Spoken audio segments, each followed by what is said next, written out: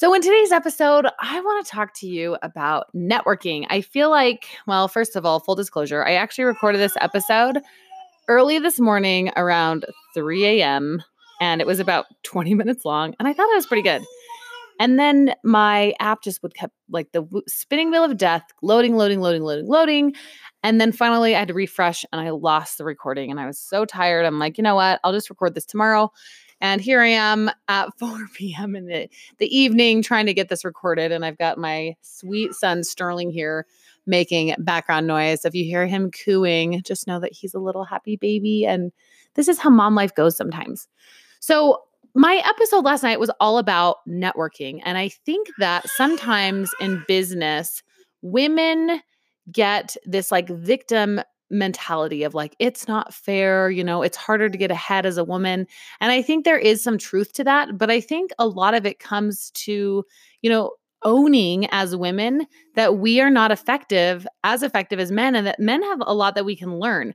And in my experiences, like the women that I've seen that are bosses, that are entrepreneurial, like geniuses, are killing it and they work and operate and do business like men, meaning they're collaborative and they're helpful and they're connectors.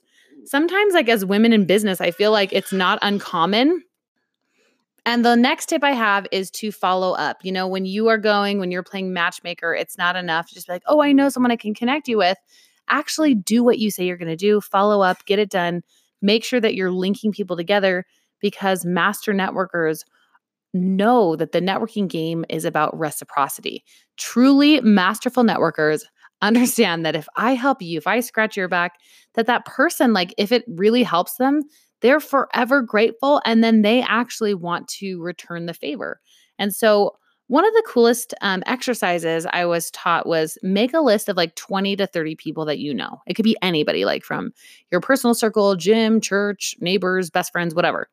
And then on one side, make a list of their names. And then on the other side, write what they want.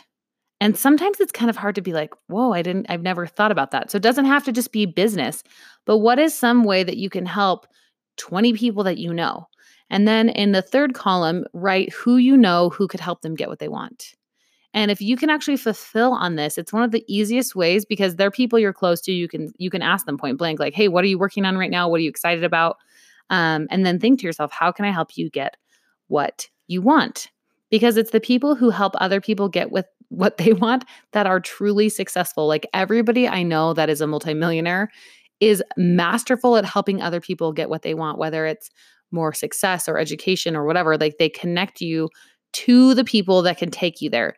And that, my friends, is so incredibly valuable. And I think it's, again, something as women that if we can just look around, look for opportunities, and instead of looking at people and thinking, what can you do for me?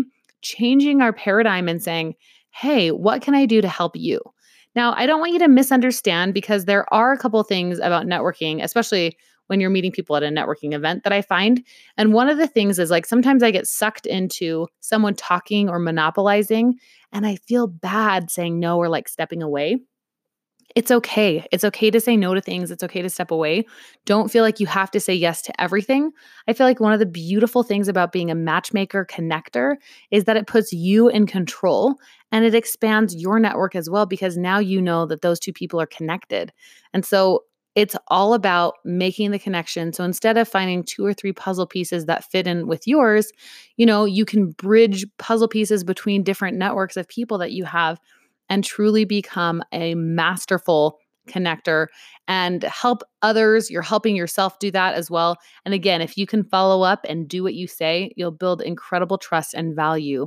And I feel like that's a skill that integrity, like having people say nice things about you and to speak highly of you when you aren't around is something that is very rare.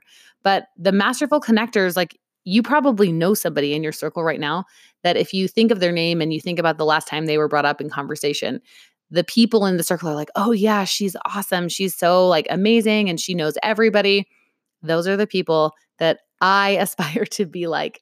So I hope that this was helpful for you. I hope that you recognize that networking does not have to be limited. Like I'm all about the abundance mentality. There's enough for everyone. And I promise you that you will grow further faster by helping other people than just looking out for yourself.